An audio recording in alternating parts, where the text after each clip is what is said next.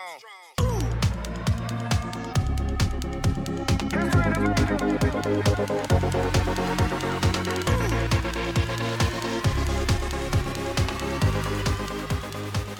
buenas tardes, días, noches, de donde sea que nos estás escuchando, nos estás viendo. Gracias por una vez más escuchar nuestro capítulo. Este sería el capítulo o el episodio número 6 de Cómo Carrizo llegamos aquí. César.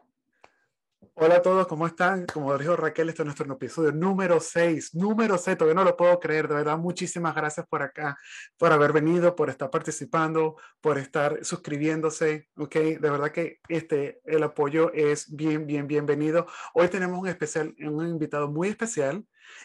Su nombre es Richard, también es venezolano. Y bueno, sin más preámbulo, vamos a introducirlo. Es una muy bonita historia. Nosotros lo conocemos no hace mucho, así que vamos a invitar a nuestro amigo y querido Richard. ¿Estás por allí? Aló, aquí estoy. Ajá, a ver, compadre. Hola, Richard. Hola, Richard.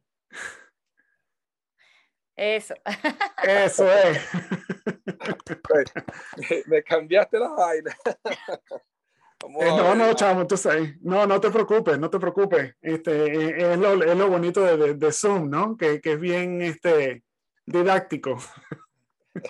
Sí, Bien improvisado todo. Pero bueno, en fin, a ver, bienvenidos a Cómo Carrizo llegamos aquí. A ver, chamo, introdúcete. Ya yo dije tu nombre, pero ¿quién eres tú? ¿De dónde vienes? Vamos a dejar que Richard se presente, que Richard nos diga de dónde vive él, dónde está y cómo Carrizo llegó a donde está. Bueno, mucho gusto. Mi nombre es Richard Villalobos. De mi familia, de los Villalobos de Venezuela, específicamente de Maracaibo, fui uno de los primeros que llegó a Canadá. Llegué con mi familia, mi esposa Adriana y mis hijos.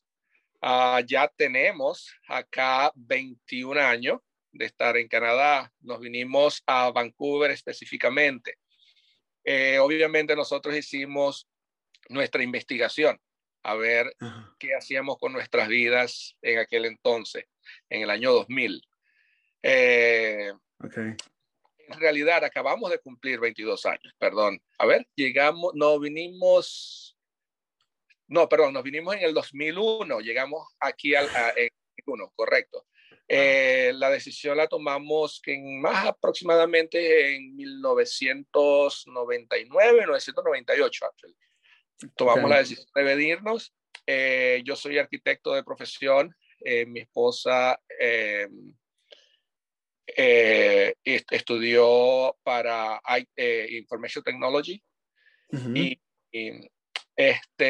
cuando nosotros empezamos a analizar las cosas, pues dijimos, vámonos a Canadá y empezamos a hacer nuestra investigación y salió sorteado Vancouver. Ahora, uno dice Vancouver, obviamente, ¿no? Nosotros nos vinimos a Vancouver, pero hoy en día vivimos en la ciudad de Coquitlam, which is el que está aproximadamente unos 45, 50 minutos hacia el este de Vancouver, pero dentro del mismo British Columbia, sí. Así que, fue una travesía grande, un nuevo comienzo, tú sabes, empezar de nuevo, aunque ya uno venía ya preparado porque hubo planificación en aquel entonces. No como lamentablemente hoy en día no hay mucha planificación porque no es mucho el tiempo que tienes para poder hacer lo mismo, el inmigrar y buscar una nueva vida, lo mejor para tus hijos o lo que esté dentro de tus planes. Sí, no, y además que cuando tú lo hiciste las cosas estaban todavía empezando a evolucionar, ¿no? Ya estaba lanzando las pequeñas señales, el loco, mira, esto es lo que viene, así que prepárense. Sí, correcto. Tú estás en lo correcto. Esa fue la época, si te puedo decir, sin entrar mucho en detalle, yo estuve involucrado en unos programas sociales para ayudar a gente con pocos recursos a poder acceder a unos recursos económicos donde ellos pudiesen como manera básica lo que llamábamos en aquel entonces una vivienda tipo semilla, donde pudiese ir creciendo a medida que esa persona pudiera ir teniendo la posibilidad económica, pero por lo menos comenzar con algo. Ese programa fue excelente y yo pertenecía a un grupo, creo que éramos 10 o 12 personas, todos diferentes profesiones, habían abogados, economistas, arquitectos, ingenieros, psicólogos, donde creábamos, esto es un programa que había en aquel entonces, donde tú te acercabas a las comunidades y al acercarte a una comunidad que estuviese organizada, podía tener acceso inmediato a estos recursos a través del gobierno. Y mira, era muy bonito. Comenzamos con, creo que fueron 4 o 5 comunidades que nosotros educamos, porque tienes que educar, tienes que hacer talleres, tienes que involucrarte con ellos en la comunidad, tienes que construir con ellos. O sea, la idea es utilizar esos recursos y tratar de ahorrar al máximo posible. El programa bellísimo. Comenzamos con estas comunidades y comenzaron a hacer proyectos y de repente todo se cayó. Todo se cayó. Así que yo dije, bueno, si esto empezó de esta manera, no quiero saber cómo va a terminar. Y fue cuando empezamos a pensar las posibilidades y aquí estamos. Ok. No, imagínate, qué tremendo, porque tú estuviste, no estuviste en la olla del paquete, pero sí definitivamente estuviste bien cercano y pudiste ver, wow, no, chamo, pero qué fuerte. Sí. Qué fuerte. Sí, porque Raquel también tuvo algo parecido. Tú estuviste también relacionada con el gobierno, ¿verdad? Sí, bueno, lo que pasa es que en ese entonces tú dijiste que eso fue aproximadamente como en el 2000, ¿no? Esto fue como entre el 95, el programa comenzó mucho antes, esto fue, yo estuve entre el 95 y el 2000 aproximadamente. Ok, sí, no, bueno, yo en ese entonces yo estaba en bachillerato todavía. ¡Wow! ¡Perdón!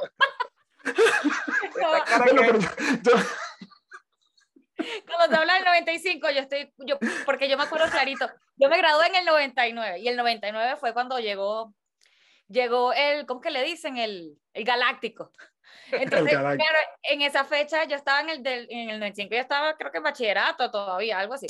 Pero bueno, sí, yo trabajé para el gobierno antes de venirme para acá y sí, exacto.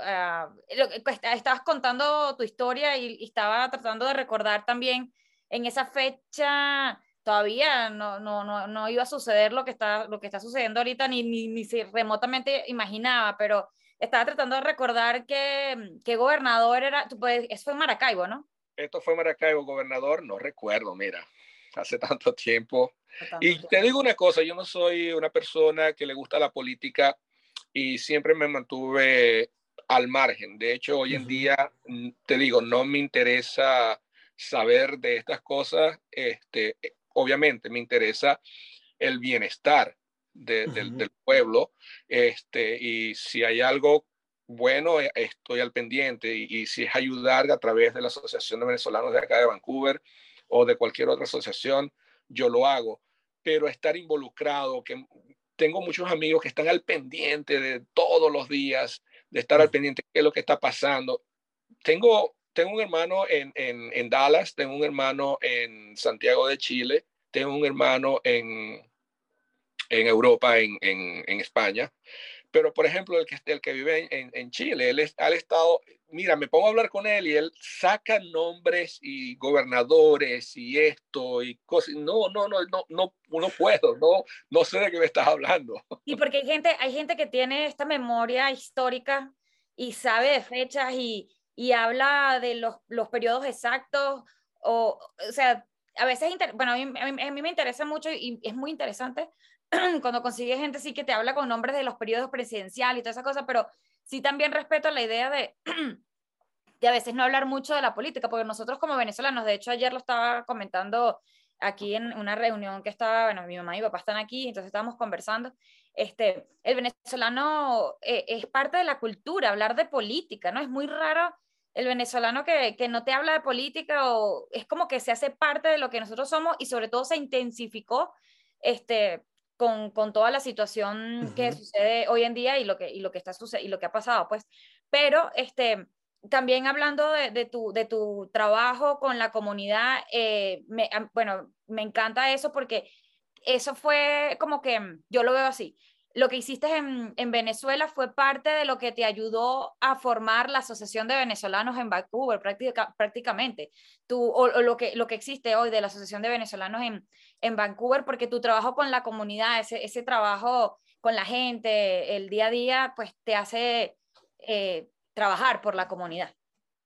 Ya, trabajar por la comunidad. La asociación en realidad fue creada por otro grupo de personas. Okay. Yo no pertenezco 100% a la asociación por motivos que soy una persona muy ocupada. César te podrá decir con la agrupación que tengo también, que es un hobby que yo tengo, pero siendo arquitecto, gracias a Dios, desde hace mucho tiempo estoy trabajando en el área de arquitectura. Okay. Y estoy muy, muy, muy ocupado, pero siempre apoyo a la comunidad de la mejor manera que yo pueda, claro. Sea venezolana, sea colombiana, sea la comunidad que sea. Como agrupación hemos o nosotros participamos en muchas, de independencia de Colombia, de independencia de Venezuela. Ahí va mi pregunta también, para que la gente que nos escuche tenga contexto de quién eres tú y de lo que haces. Tú tienes una banda, cuéntanos sobre tu grupo musical, lo que haces y todo eso. Bueno, hacerle propaganda. Agárrense, muchachos, que esto es para rato, agárrense. Mira, la banda, como lo dije anteriormente, es algo como un hobby. Todo venezolano le gusta la música, merengue, salsa, cumbia. El lado de Maracaibo, nosotros aparte de eso tenemos otras músicas, influencias por Colombia, porque vivimos muy cerca, estamos ubicados muy cerca de Colombia, justo al lado. De hecho, como estamos nosotros dos en estos momentos, Seattle y British Columbia. Y tenemos mucha influencia de la música colombiana también. Entonces, viviendo en el estado Zulia, teniendo toda esta influencia, guarachas, merengue, gaitas, todo esto, uno crece con eso, uno crece escuchando música todos los días, desde la mañana hasta que te acuestas en la tarde. Y no sé qué tan, ya me llamaron viejo, pero no sé qué tan viejo eres. Pero yo por lo menos me acostaba en mi cama y me ponía con el radiecito escuchando musiquita suave cuando tenía 14, 15 años, enamoradito por aquellos tiempos. Y siempre fui muy amante de la música. Llegando a Vancouver, obviamente comienza una nueva vida. Pero comienzas a conocer amigos, sales a tomar unos tragos, te pones a jugar softball o cualquier de estas cosas. Y obviamente también te tratas de integrar a la comunidad. Para hacer eso, somos religiosos, vamos a la iglesia. En la iglesia conocí a una pareja venezolana. Yo me traje mi cuatrico y de pronto me dicen, Richard, ¿te gustaría participar? Vamos a hacer el Día de la Virgen para que toquemos esta gaita en noviembre. Sí, ok, seguro. Y nos reunimos. Y me doy cuenta que está la pareja de venezolanos, mi persona, y habían como 5, eran entre salvadoreños, nicaragüenses, o sea, otro tipo de persona que no tiene nada que ver con la gaita. Como tú bien lo sabes, la gaita nace en el estado Zulia. Y esto ya va, estoy en Vancouver con una gente que viene de otros países y me están pidiendo que los acompañe a tocar una gaita. Me parece extraño y me parece bien. Vamos a ver. Y allí, bueno, preparamos unas cancioncitas, salió todo bien y se me vino a la mente, ¿por qué no hacemos un grupito ya que estamos en esto, ¿no? Para distraernos. Entonces le planteé esto a la otra pareja y me dijeron, sí, chévere, vamos a darle. Lamentablemente esa pareja ya no está con nosotros y el resto del grupo de las personas no están con nosotros, pero a partir de allí se creó la base de Son Pa' Ti. Incluso el nombre vino de una discusión dentro de estos primeros integrantes. Y se crea Son Pa' Ti, que es son para ti, música para ti. Y a partir de allí, bueno, empieza el proceso de reclutamiento. Entonces empezaron a entrar, ya después se fueron saliendo algunos de los integrantes originales por X razón y empezaron a entrar otros. Y entraron colombianos, tuve gente de Cuba, llegaron venezolanos. Entonces era una vaina multicultural. ¿Y qué toca Son Pa' Ti? ¿Qué música toca Son Pa' Ti? De todo. Ah, ok, no solamente gaita, sino que tocan cualquier tipo de música. Nació con la base de gaita, el Día de la Vida, y en el 2005 y ha venido evolucionando a través del tiempo. Y hoy en día tocamos salsa, merengue, cumbias, guarachas. Incluso ayer, sí, ayer estuve reunido con 2 de los integrantes y estábamos ya planificando ahora meter aparte de esto música rock, porque resulta que Ezio, uno de los integrantes que tú conoces, César, él es guitarrista eléctrico. Oye, ok, Richard, te perdimos ahí, Richard. ¿Fue Richard? Se nos fue, sí, se nos fue Richard. Sí. No, pero yo creo, sí, a lo mejor se quedó sin batería. Lo más probable, porque entró una llamada. Ahí está. Aquí estoy. Okay. Aquí estás vivo. Ok, sí, estamos vivos. Se me fue el audio. ¿Dónde está el audio? No, nosotros te escuchamos. Lo que te habíamos perdido era... te habíamos perdido era el video, pero yo veía que estaba el micrófono activo todavía. Ok. Sí, bueno, entonces me entró una llamada, perdón por eso. No soltaba, okay. ¿Cómo es que hace? Sí, entonces a partir de allí surgió Son Pa' Ti y como lo decía, ayer me reuní para ver en qué otras planificaciones tenemos y vamos a meter rock porque tenemos también el potencial de poder hacer música rock. Más pesada. Claro, no rock pesado, pero sí pop rock. ¿Rock en español? En ambas. Ok. Español, inglés. Wow. Entonces, un estilo bueno, hombre ahí G, vamos, un estilo que están tirando al hombre G, eso de estéreo, No hemos empezado todavía. Ok, no, perdón, ok, yo iba a romper la primicia, no. Te estoy dando la primicia de lo que vamos a hacer, pero ok. Pero calladito. Ok, calladito, aquí nadie se va a enterar de lo que están haciendo, no te preocupes. No se meterá nadie. Aquí muere. Sí, y bueno, la pasión por la música además me ha hecho hacer otras cosas, que es posibilidades de traer gente, artistas del exterior, preferiblemente venezolano. O sea, ¿has llevado artistas venezolanos allá a Canadá? Sí, Diviana vino. Tuve el intento de traer a Desorden Público, lamentablemente no se pudo hacer por la cuestión de la visa en aquel entonces. Ok. ¿Quién más? Frank Quintero. Sí. Estuvo en íntimo acá con nosotros.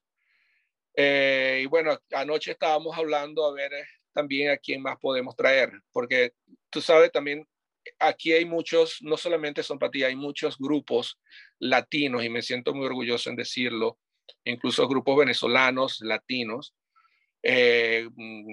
colombianos, cubanos, que son, sí, hay muchos grupos de música y muy buenos músicos.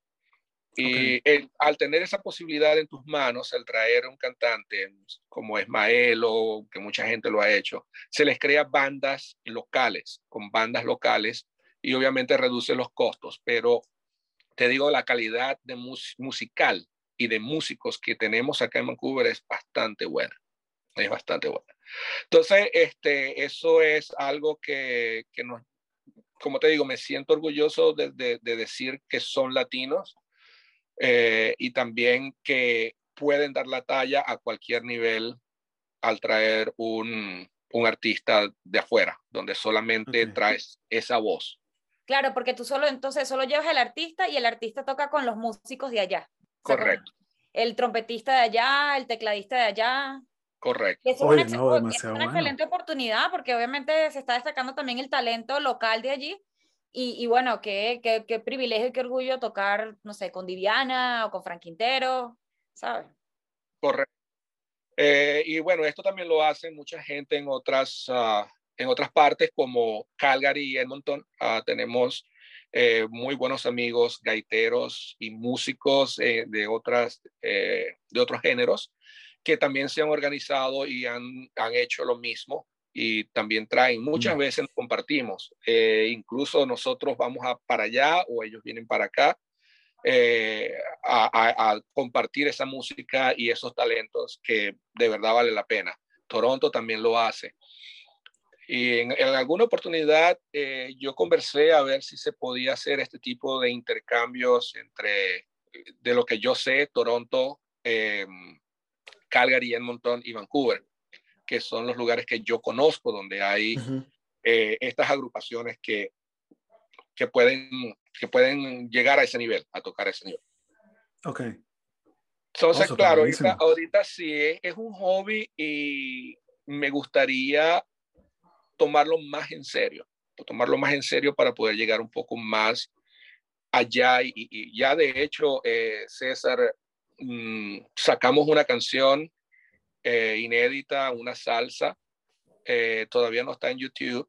Creo que en algún momento te la pasé o hice el intento, perdón si no te llegó. No te preocupes.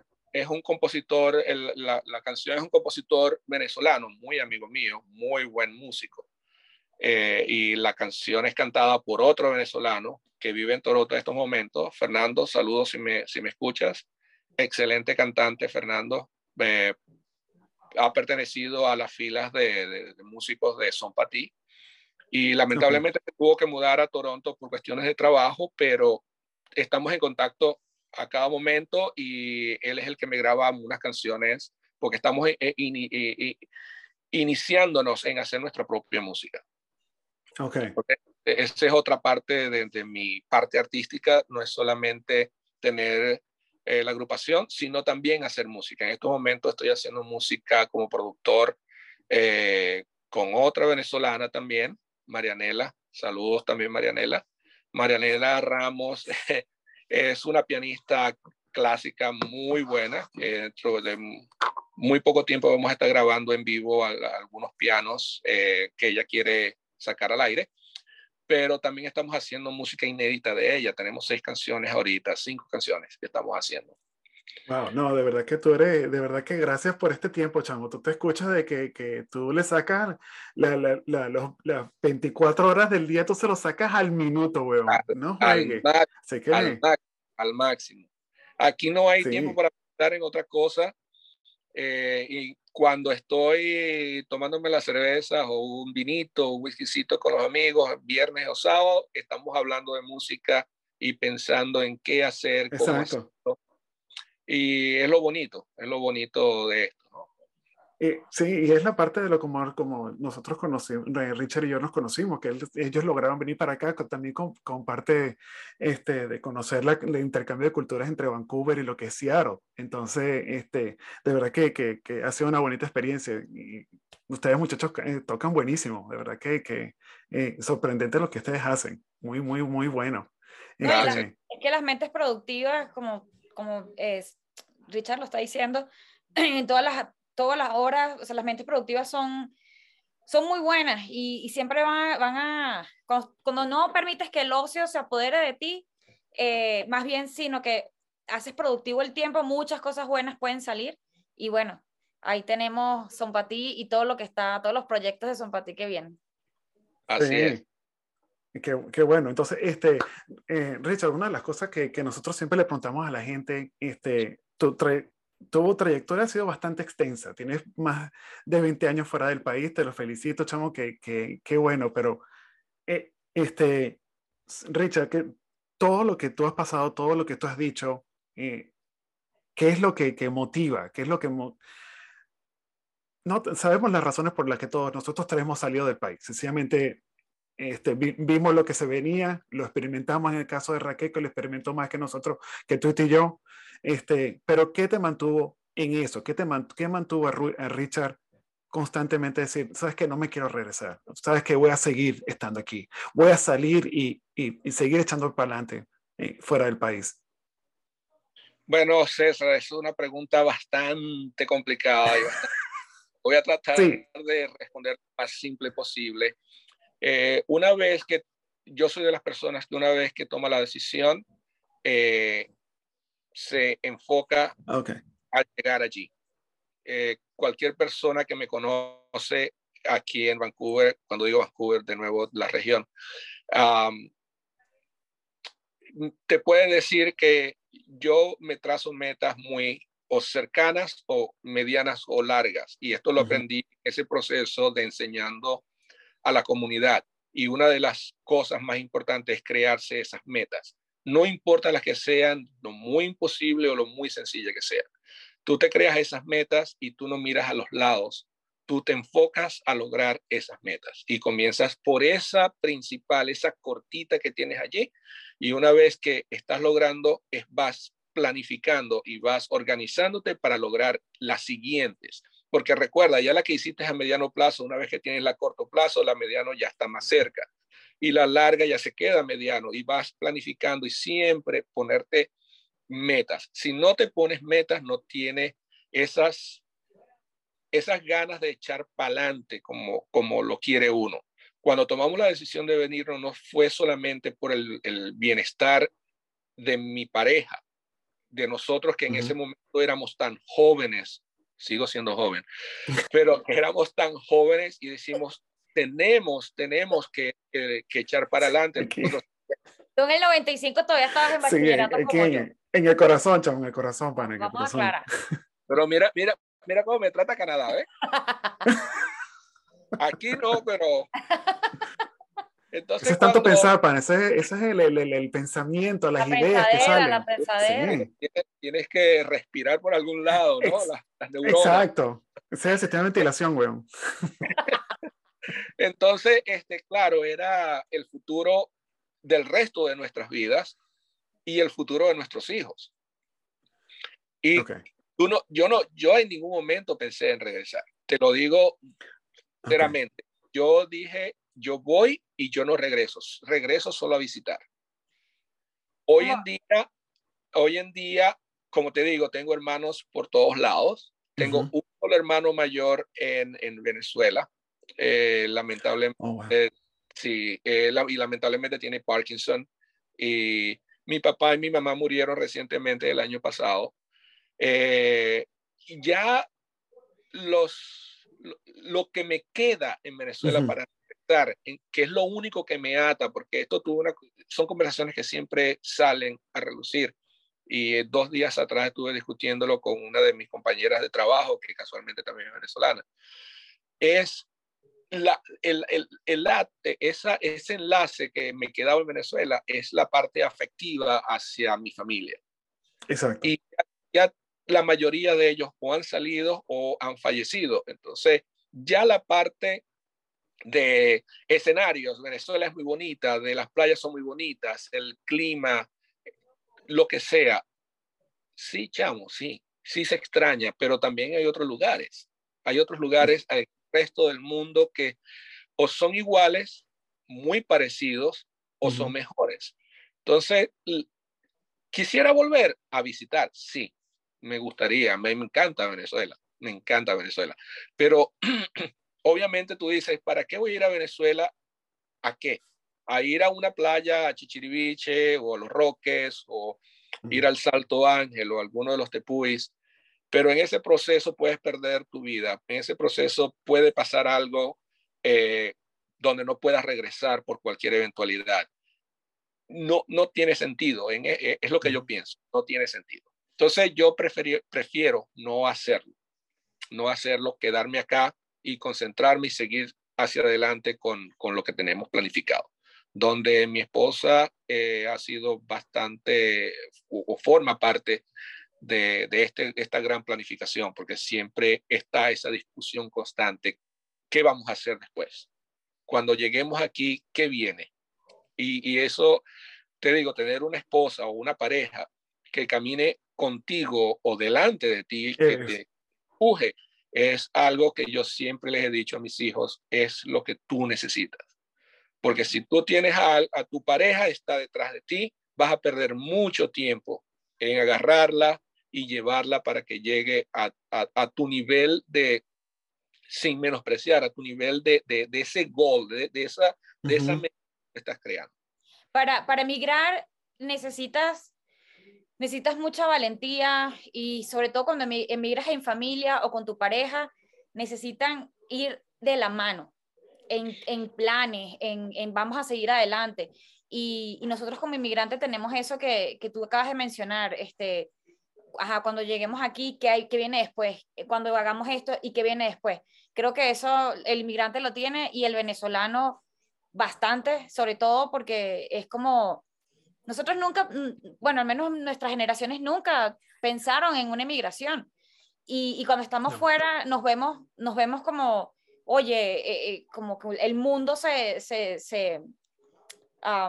movió y entonces, bueno, hay que seguir adelante. Pero eso que tocas decir, llego aquí y qué viene después, y hago esto y qué viene después. Eso es lo que se necesita como inmigrante y nosotros, y como os lo estaba comentando, el tener una pareja, una familia que vaya de la mano con los planes, con tus planes y que piensen en sintonía, eso es gratificante y eso permite que tu proceso de inmigración sea mucho más llevadero. Así es. No es un proceso fácil y bueno, muchos y hoy en día muchísimos venezolanos hemos pasado por eso y sabemos lo que cuesta. Cuesta emocionalmente, cuesta económicamente y creo otra de las cosas espiritualmente uno crece muchísimo también Claro. porque empiezas a mucha gente que no era creyente les pasa algo y se vuelven creyentes. Otras personas ponen en manos de sus amigos, de personas que lo recibieron o personas cercanas, esa confianza donde recibes una ayuda incondicional. En mi caso, hoy en día todavía tengo mi primera amistad de cuando llegué. Excelente persona, me recibió con los brazos abiertos, hacía frío, me regaló un suéter ese día y desde ese momento a ahora es invaluable lo que esa persona significa para mí. Y como él, muchas otras. Y entonces ahí es donde dices tú pones esa confianza en estas personas, algunas las traicionan, pero ahí es donde te das cuenta de realmente quiénes son tus amigos y quiénes valen la pena. Exacto. Claro. Porque déjame decirte otra cosa, dentro del crecimiento de la inmigración, también está en cuando comienzas tu nueva vida, y esto se lo digo a muchas personas que recién conozco que hayan llegado acá, esta es tu oportunidad de ser lo que tú realmente quieres ser. En Venezuela, muchos sabemos que de alguna manera u otra tendríamos que comportarnos de alguna forma para no perder nuestro trabajo, porque las cosas eran muy difíciles. Hago esto, entonces me van a votar. Y tú tratas de mantenerte a una línea de profesionalismo y una línea de honestidad la mayor que puedas, con amistades, con trabajo, con lo que tú. Cuando tú llegas e inmigras a unos países desarrollados que tienen más potencial de crear mejores personas. Cuando digo crear mejores personas, porque tienes todos los instrumentos a tu alrededor que puedes utilizar. Tienes oportunidades, tienes las oportunidades, y las oportunidades están allí. Exacto, entonces vas a crecer, vas a empezar de nuevo. Entonces, una de las cosas es chequea quién es tu amigo. Y la forma de chequear de quién es tu amigo es pon toda la confianza en la gente, dale el beneficio de la duda a todos. Y a partir de allí tú vas a empezar a entender quién es realmente tu amigo y quién realmente no es tu amigo. El amigo siempre está contigo en las buenas y en las malas, te aconseja, te ayuda, hace muchas cosas por ti y tú por él, porque acuérdate que es tanto para allá como para acá. Entonces, mantener esa relación es lo importante. Hoy en día te digo, mis amistades son muy pocas, pero son amistades que valen la pena. Son amistades donde no hay dudas, no hay mentiras, se dicen las cosas que se tienen que decir, no se hiere, se quiere. Mira cuántas personas, yo con mis amigos varones los abrazo y les doy besos. Y hay otras personas que dicen, ¿cómo puedes darle tú un beso a un hombre? Pues no, así nos queremos nosotros. Somos hermanos. Tú a tu hermano lo agarras, lo abrazas y le das un beso sin restricciones. A tu hermana, a tu mamá, a tu papá. Entonces, cuando es familia, eso es lo que tiene que pasar. Exacto. Si una persona me va a decir, no me venga a dar un beso, entonces, o sea, es para que veas el cariño que se tiene. A veces no se trata de cantidad, sino de calidad. Yo siempre digo eso y con respecto a las amistades, yo también, yo soy así. Yo tengo muy pocos amigos, muy pocos, pero los pocos que tengo son de calidad. Y con esos son los que me quedo. O sea, no necesito más y no necesito tener cantidades. O sea, yo necesito es la calidad. Correcto. Entonces, cuando tú tienes esa ya calidad, tú dices, ya yo no necesito más, así estoy yo no necesito más. Más sin embargo, tú sigues dando lo mismo a todos de la misma manera. Porque, hey, si a mí me quieren, me gusta que me quieran, pero no quiero darme al odio y yo no quiero ser esa persona. Entonces, es bueno dar sin recibir nada a cambio, no esperar recibir nada a cambio. Y ayudar a todo lo que pueda ayudar de la mejor manera que tú puedas, porque resulta también que a veces dice, ay, pero es que no me quiere ayudar con esto. No, ya va, no es que no te quiera ayudar, es que no puedo. Claro. Ajá, ahora, disculpa que te interrumpa, yo sí tenía una pregunta, me sigue la pregunta que hacía en la cabeza desde que comenzaste a hablar. ¿Cómo un maracucho se adapta a ese frío parejo de Canadá? Explícame eso. ¿Cómo un maracucho se adapta a ese frío? Sí, para decirle a los panas que tengo por aquí, por favor. Sí. Mira, después de 30 años aguantar tanto calor, yo no quiero saber nada de eso. No, yo no soy friolento. Mucha actividad. Esquío, camino, hago mucha actividad, toco tambora, muevo los brazos bastante. La música te ayuda mucho a llevar eso, ¿verdad? Todo. Ese cambio tan fuerte. No, el frío no sé, no me hace. No. Es bueno porque si te adaptas. Y de hecho, cuando decidimos venir a Vancouver, fue una de las cosas, ¿no? Que es la que menos frío hace. Es la que más llueve, pero es la que menos frío hace. Ajá. Y después de 20 años te acostumbras a muchas cosas, incluyendo la lluvia. Y bueno, aquí exacto. Estamos. El paquete es completo, como dicen. Aprovecha el momento de publicidad, como decían en la radio. Aprovecha tu momento aquí de publicidad para que nos digas cuáles son los próximos proyectos ya listos, que ya tienen fecha y todo de Son para ti, para que la gente que nos está escuchando desde allá de Vancouver o British Columbia diga, oye, me voy a bailar con la gente de Son para ti. Yo si estuviera por allá, yo estuviera pendiente de tu presentación para ir a bailar. Sí, bueno, mira, la pandemia nos pegó bastante a todos los músicos aquí bueno, me imagino que en todos lados, sí. Pero acá nos pegó más. British Columbia es un poquito más restringido en cuanto a eso. Hay muy pocos lugares donde vas a tocar y donde puedes expresarte. La pandemia lamentablemente no ayudó y tuvimos 2 años de recesión. Y ahora estamos todos los músicos en este momento están agarrando, empezando a tocar en ese momento. Okay. Son Patí en este mismo momento no está preparado, lamentablemente lo digo, por esos 2 años que a pesar que nos reuníamos y hacíamos algo a través de Zoom o de otras plataformas, no está preparado para comenzar ya. Pero lo que sí te quiero decir es que ya hay una planificación donde ya estamos organizados para arrancar. Ya empezaron a llegarnos, ya hicimos aplicaciones y vamos a comenzar a tocar en ciertos festivales acá en sí, y estamos ya planificando eventos grandes como es fiestas de fin de año, donde la gaita es la vedette de la noche, extensión que se le hace a Seattle para que podamos compartir allá también y traer y unir a esos venezolanos a través de la gaita y la música. Mira, ¿y Denver? ¿Dónde me dejas a Denver? Vénganse para Denver también. Bueno. Pues cuidado con lo que pide, chamo, cuidado.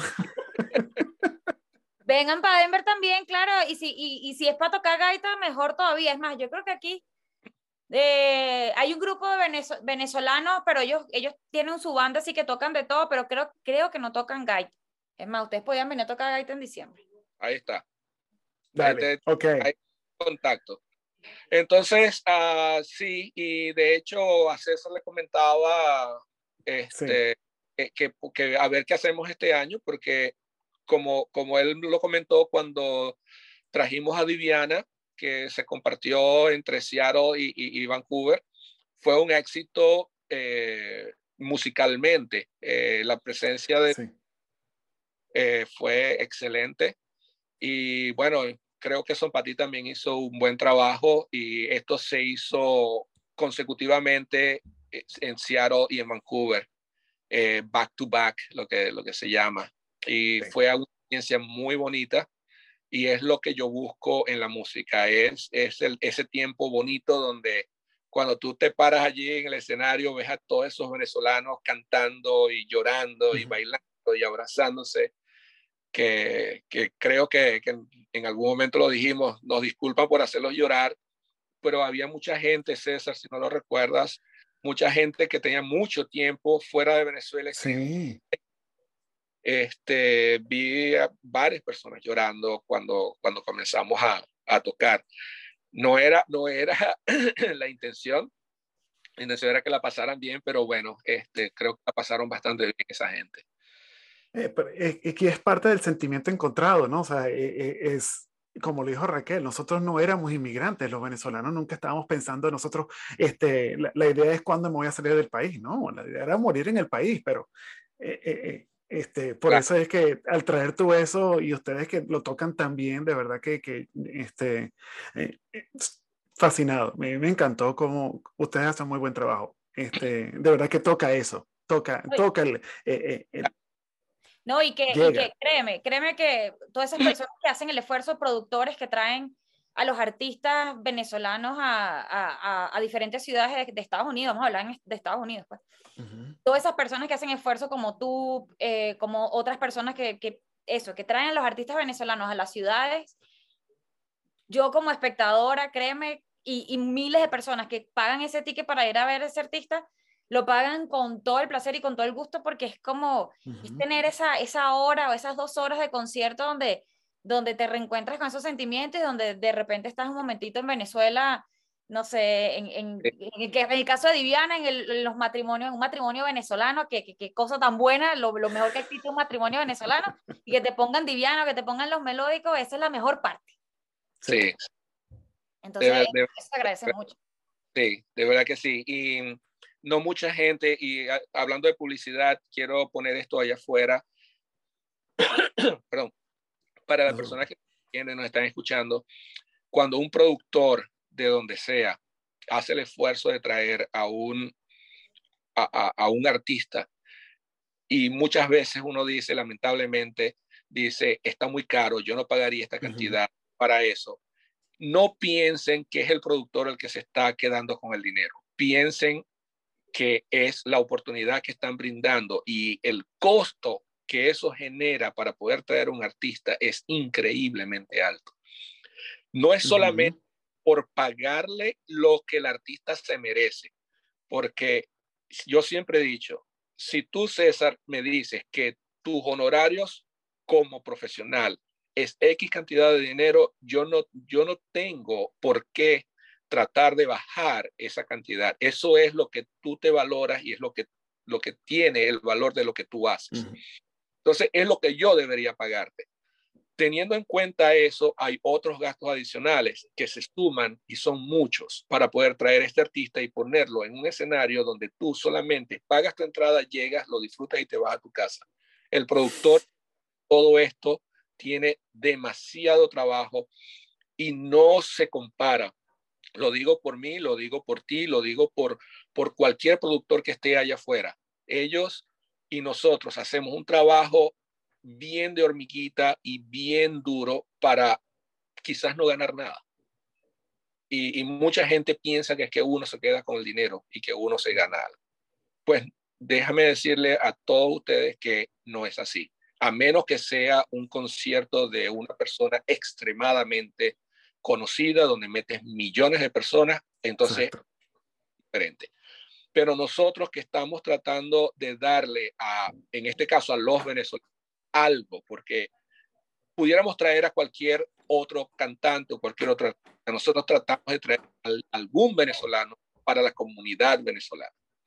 Y el esfuerzo que uno hace para poner ese artista allí para ustedes tiene mucho valor sentimental y tiene mucho costo para que alguien me vaya a decir, diga, yo no voy a pagar para ir a ver a esta persona. Es lamentable que muchos pensemos de esa manera. Hay muchos que piensan así, pero yo pienso que la mayoría no, o sea, como te digo, yo en mi caso, yo los pago con toda la satisfacción del mundo porque de verdad que es sabroso que te traigan un artista venezolano a la ciudad donde estás viviendo actualmente, oye, de verdad que eso no tiene precio. Y son un poco más de la excepción. Son la excepción, no la regla, así que por eso es que hay que seguir. No hay problema. De verdad que sí.